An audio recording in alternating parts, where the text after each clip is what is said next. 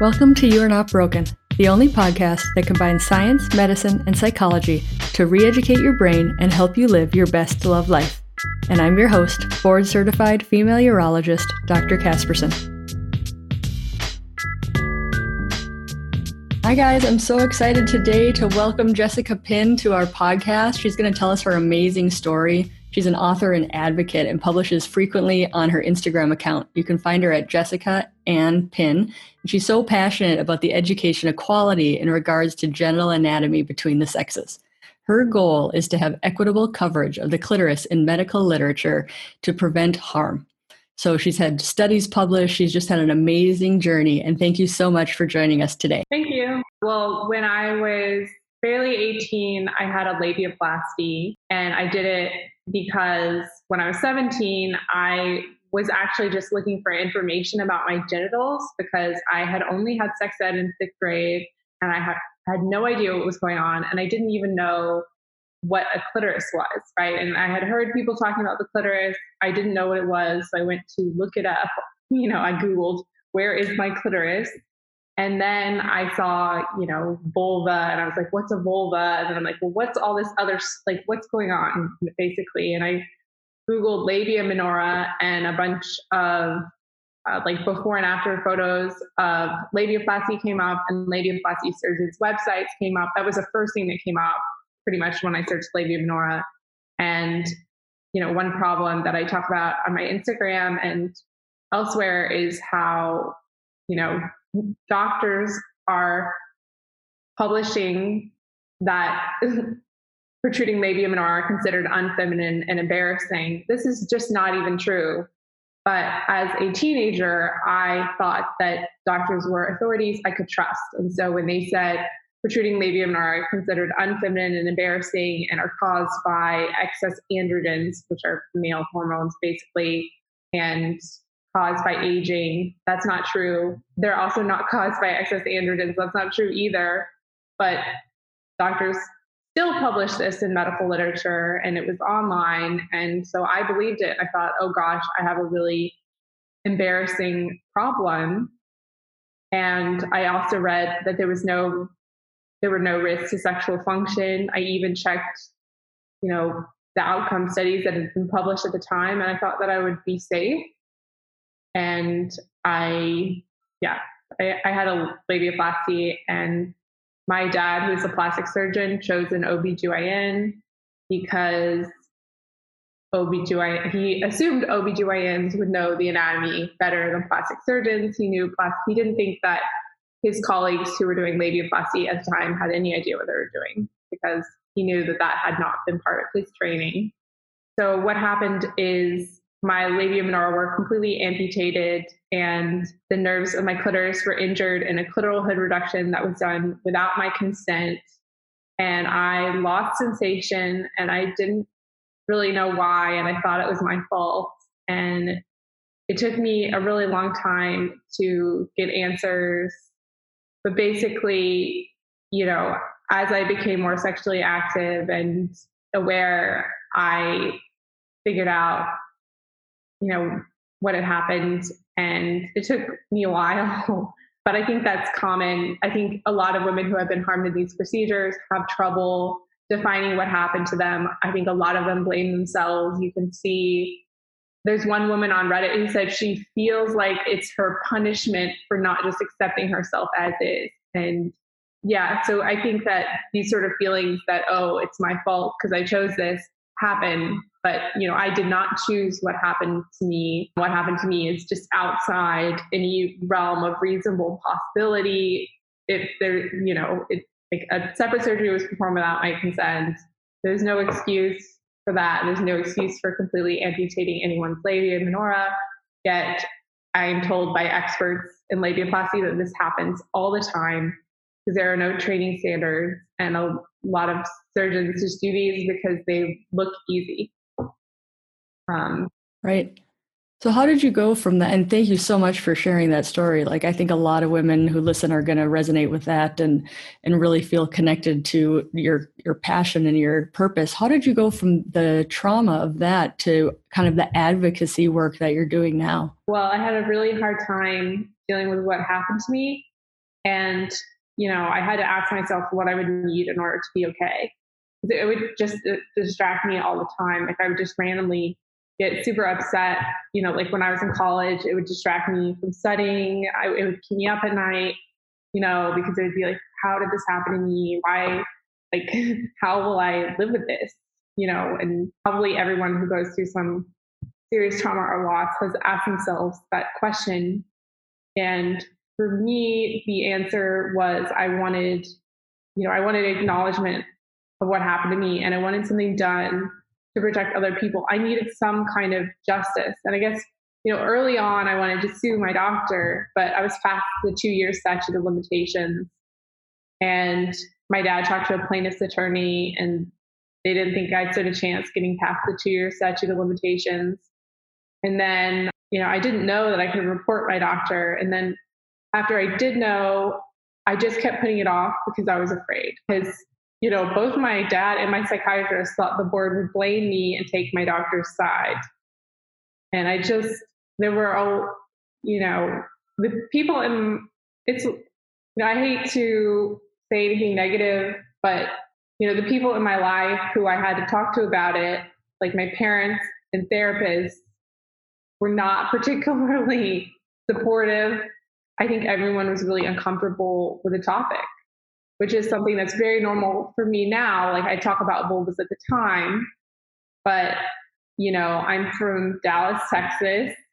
My mom is pretty conservative, I think, and now my mom is comfortable and supportive. But back then it was like, she didn't want me talking about it. One of the first things she said to me when I told her what happened is not to involve. She just said, I told you not to do that and don't involve your father. Even though, I was barely 18, I was in high school when this happened. And she also said, your sexual function is not your OBGYN's business. It definitely is. And so I just felt sort of invalidated and afraid. And I was afraid to stand up because, like now I take it a lot less personally.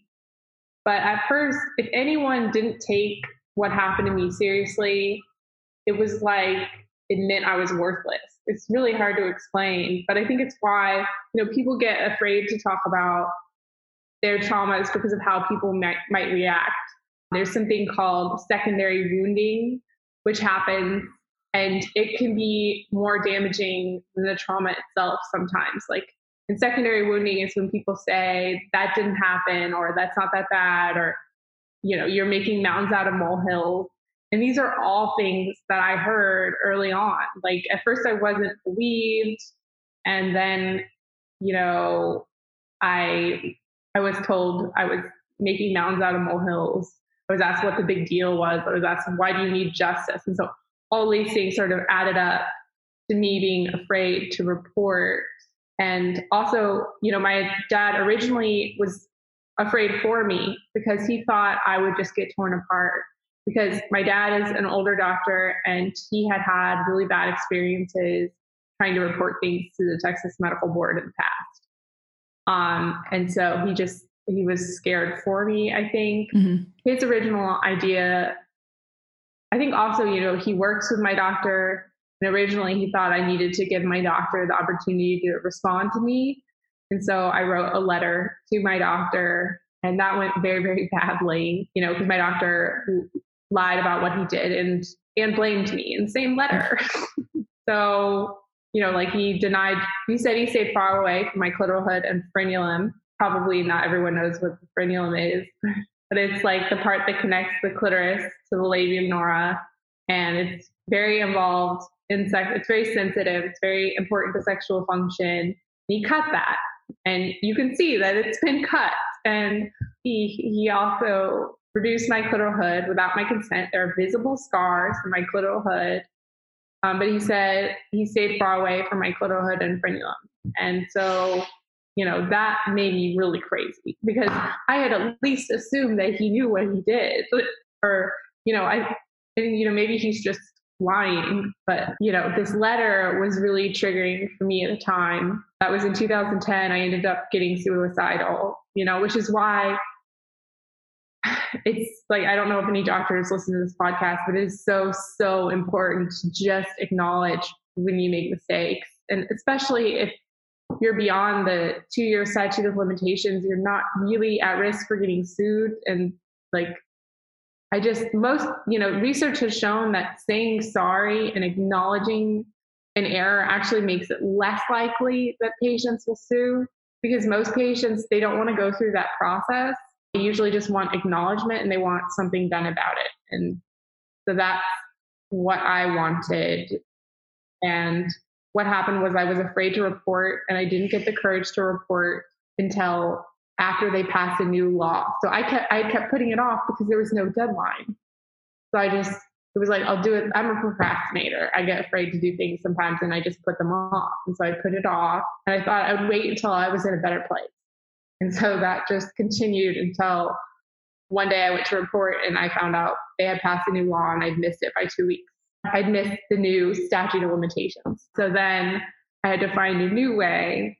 And so I thought, if I could, address the systemic problems that I had seen, that, I would get the same, gratification from that.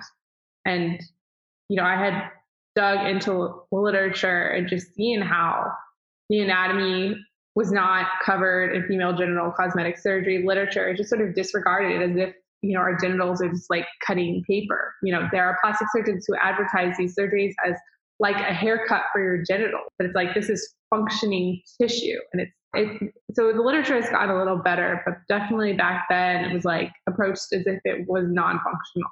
Where did you go to find the actual, if there's so much misinformation out there, how did you know when you actually came across the accurate literature, or who did you find to kind of help you on that journey? As far as misinformation, like the claims I was talking about before, as far as, caused by excess androgens and whatnot, it's really simple. Just if any claim is made in medical literature, you have to look for the evidence that it's true. And if you cannot trace it back to any evidence, it's not true. It's really good advice. Yeah. So, for example, the claim that large labia minora caused by excess androgens comes from a hypothesis made in a case study, and it's been cited 67 times, and most of those times are in reference to that study as support that labial hypertrophy is caused by excess androgens. But it's literally just a case study where the doctors say, we think that this is the cause, but that's not evidence. And there's all they know is the patient took androgenic medication as a child and had large labia minora as an adult. For all we know, the androgens could have suppressed the development of her labia minora. It's ridiculous. Also, as far as the anatomy, the anatomy was pretty much just missing. And so for me, it was like, I just wanted to know honestly, when I first started, this is really embarrassing, but part of the problem was when I was 18, I consented to a labiaplasty, and I did not know what a clitoral hood was. So I had no ability to be like, oh, a surgery was done without my consent. And so I feel very concerned about that with a lot of patients, because clitoral hood surgery is basically clitoral surgery. And so it's like, and if you don't know the difference, then I just wonder how many patients are basically getting clitoral surgery without their consent, because that's what happened to me.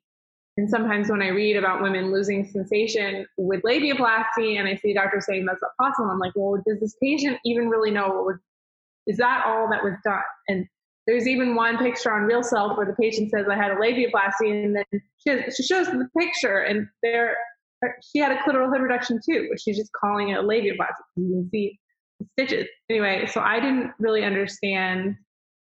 And then, later on, so everything I was doing was Googling, what can happen after labiaplasty, or, and when I went to my doctor, she said, well, your clitoris is at the top, so it couldn't have affected that.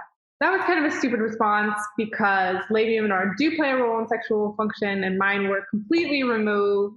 The one thing very disturbing to me is I look I hate when people I look very abnormal. I look like someone who has been mutilated. And I would like doctors to maybe sometimes ask me how I'm doing, because I just have this obvious situation. I think that if doctors see a patient who has clearly been harmed, clearly visibly been harmed, like say something.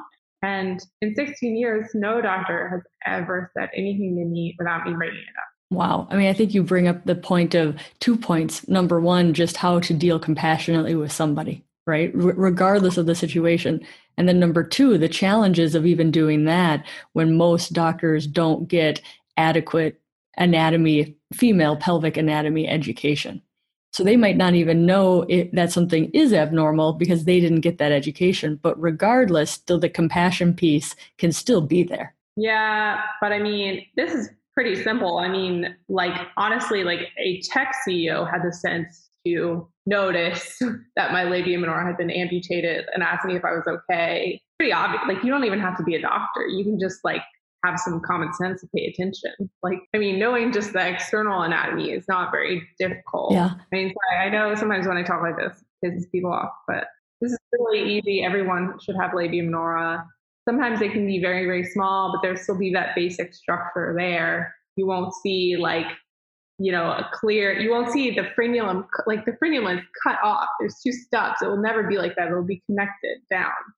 And it won't just be like a visible scar line, like, Mm-hmm. What would you say are like the biggest, if an average person just decided to Google clitoral and, labia anatomy, what are some of the biggest misconceptions? We've already talked about a lot of them, like number one, that the labia isn't involved in sexual function. That's a myth.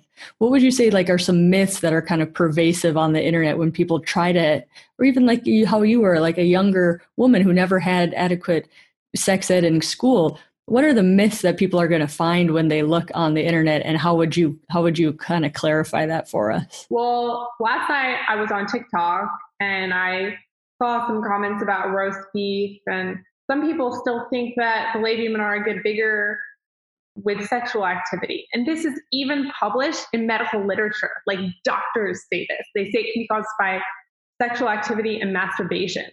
This is not true. There is no evidence at all. It actually comes from the 19th century. There's just this history of discomfort with female sexuality. That's where this comes from, because the vulva is basically the female penis. This is what gives women pleasure, but it's not involved in reproduction. And so there's been this historical taboo surrounding it. And, in the 19th century, they thought that if women had large labia, it meant they had excessive sexual desire, and they saw it as a sign of nymphomania. And they used to remove the labia minora and the clitoris as treatment because too much female sexual desire was seen as pathological.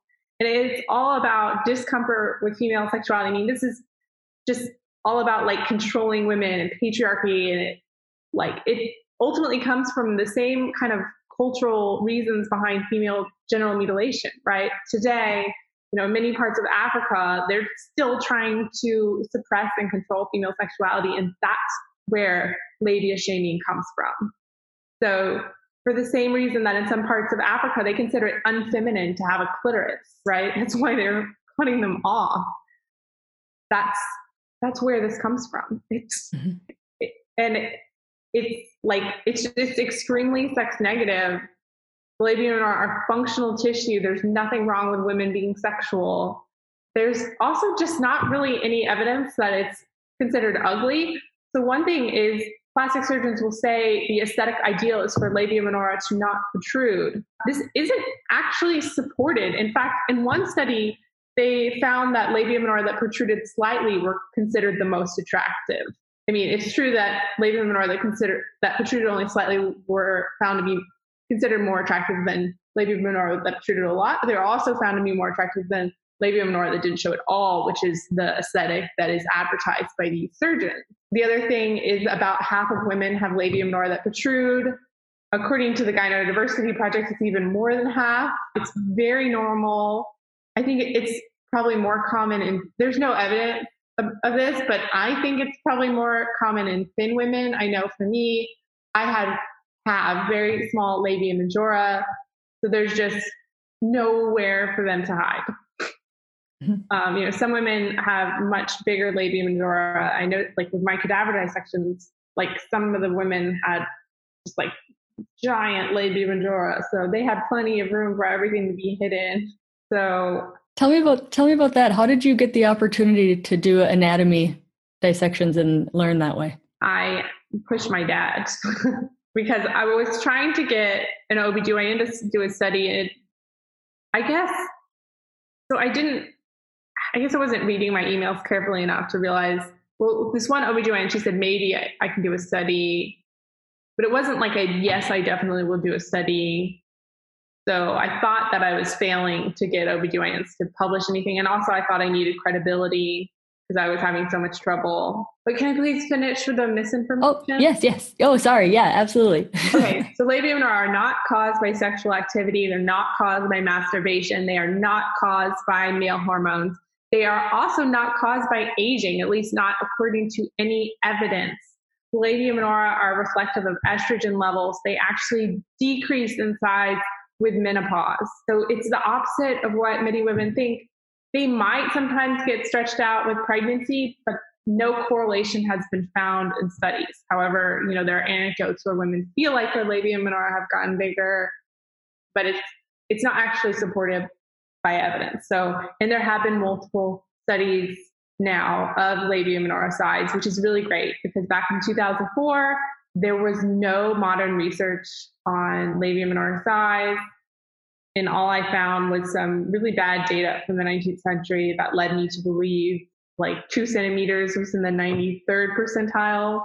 But, this one modern study showed that 2 centimeters is actually average. And so like that's a big difference as far as where I would have lied on the spectrum.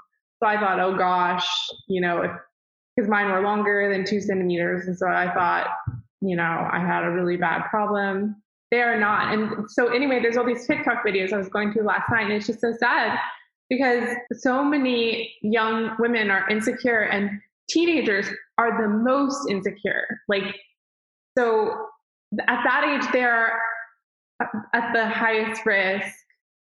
Most teenagers don't figure out how to get their parents to pay for their labiaplasties, but if they're definitely, like, studies have shown that they have the most insecurities at that age. And I think this is a really big problem, and I think that it's sad, and I think that it's interfering with sexual health because a lot of young women, I realize a lot of young women like in their early 20s are afraid to have sex because they're worried about what their partner will think. And it's just really sad. I think it also affects women's sexual function from a psychological point of view, because they've shown that negative genital self-image affects sexual function. Mm-hmm. And so that's why a lot of these labiaplasty surgeons have said that labiaplasty improves sexual function.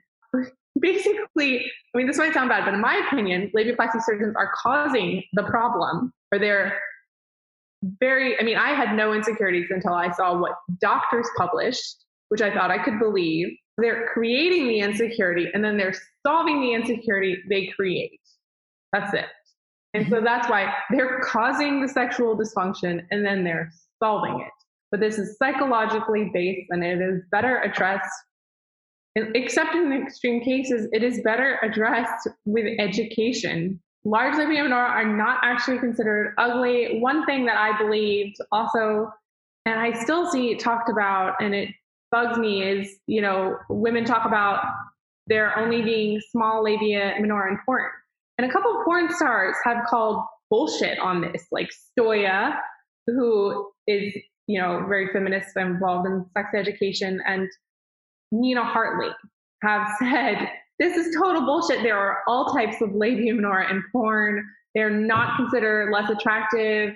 Porn studios are not just like turning away women because they don't have the right vulva. That's not happening. It's just that some, having especially large labia minora isn't necessarily that common. So maybe they're not as common, but like there's one porn star who is popular because she has large labia minora. That's like her thing. And, you know, one thing that was really sad is when I was a teenager and I was looking this up, I was sort of raised, I had like such sex negative ideas that when I was looking up like whether large labia minora are considered a bad thing, you know, I saw all these negative associations and negativity from doctors who I saw as authority. And then the only positive comments I saw about large labia minora were from men who said, oh my God, I want to eat that. Like, you know, and it was very explicit. And back then I wasn't comfortable with any kind of explicit language.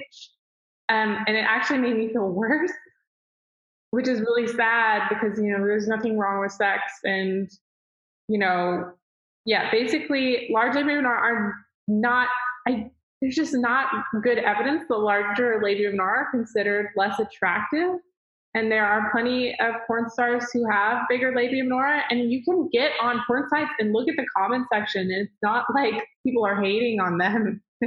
Like, but I never did that. I did not watch porn as a teen. I know. So one thing is I wrote a Quora answer where I went over porn stars who have bigger labia minora, and I know that it's helped people, even though it's kind of like I guess it's kind of a provocative way to approach it. But, you know, they always say there are only small labia minora in porn. And when you say that, you're endorsing the idea that it's better, but it's like, no. A lot of the time, I mean, there's a wide variety. Also, so there are these soft porn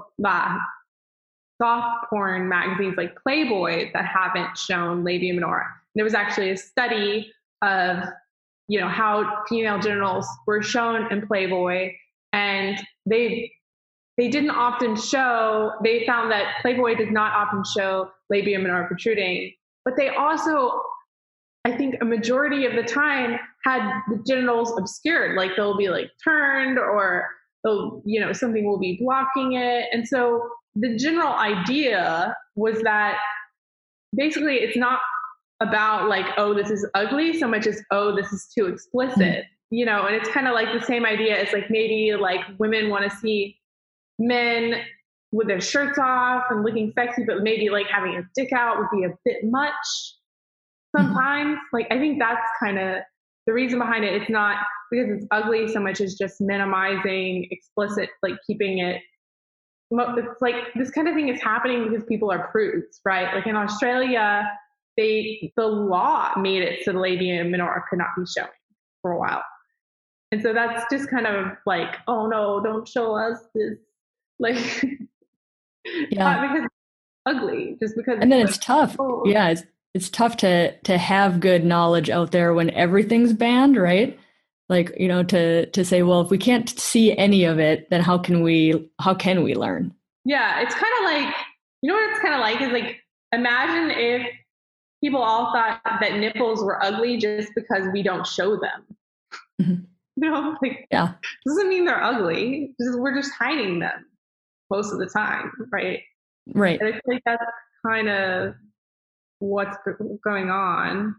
Well, tell me on the if women are interested. I mean, you have so much knowledge, you have so much passion. Tell me, if women are interested in this advocacy, how can they help you? How can they follow you? Oh, well, I'm on Instagram at Jessica Ann Penn. I made a new Twitter called Metaclit. I always like help and feedback and advice. You know, like recently, my father and I sent letters out to all the OBGYN or all the top OBGYN residency program directors, and a couple followers helped us write it better. We have not gotten any responses, but yeah, I guess just like following helps. One thing that really helps is these artists who have created art to show the anatomy. It really helps educate. Like, anatomy more detailed than was shown in OBGYN literature until last year has been liked and shared on Instagram, I think probably over 100,000 times. Wow. The Vulva Gallery, her illustrations got about 25,000 likes just on her illustrations because she has so many followers. And so she showed a cross section of the clitoris which I don't think was in any medical textbooks at all until 2019. And now it's on her Instagram page with her 500,000 followers. And that's just a really big deal because there's so much exposure. And this means that, like, so I'm struggling to get doctors educated, but like there is so much potential for social media to be a venue for spreading information. And this information is spreading, and like women are learning about their bodies. And that's been really exciting, just seeing like how many women are interested and how many like large Instagram accounts have shared illustrations. Stephanie Grubel has been the most helpful because her illustrations are just incredible. And I reached out to her when I was having trouble with my Illustrator, and I asked her if she could do better, and I went back and forth with him for weeks. It was so exasperating, and she has drawn these really great illustrations, and they're on my Instagram. And then there's this other woman, I forget what her name is, but she's behind this account called Clit Worship, and she's made these 3D models, and she got mad at me because it's a long story, but she felt like I was like maybe being too critical, like when she didn't do things quite right, or like I was kind of bossing her around, and I'm not paying her, so she got frustrated. But she's been doing all this work since she stopped communicating with me. Like, she has continued to create jewelry with clitorises. She has 3D printed a cross section of the clitoris, and she's like put it on a stand. I need to check her Instagram because it is just incredible. She's made a quiz online to test people on parts of the clitoris, like anatomic detail that most OBGYNs and urologists don't know, right? Like, this is incredible that she's doing this, and she's just like an engineer.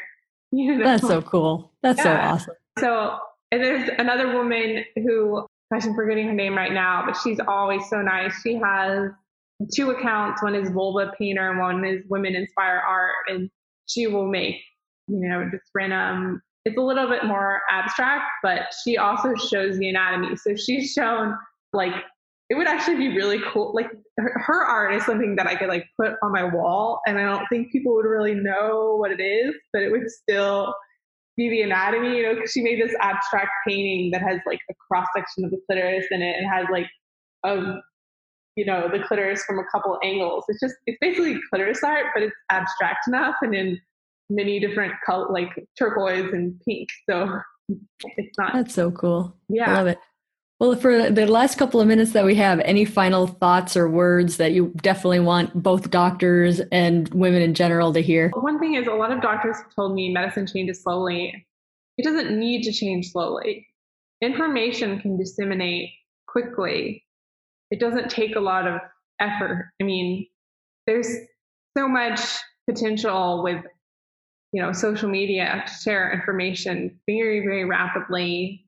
There's also, there are these professional organizations that really do have the power to dictate what OBGYNs learn, if they're simply appealed to and convinced.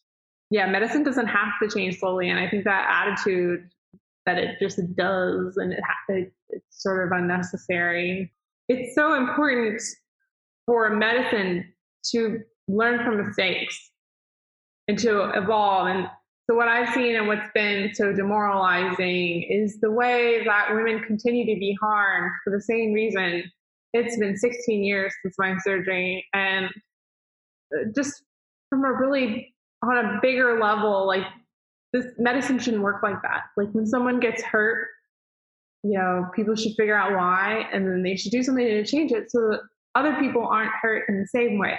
And the reason why is because patients' lives are important. I am important, and I am important enough that my harm is worth learning from.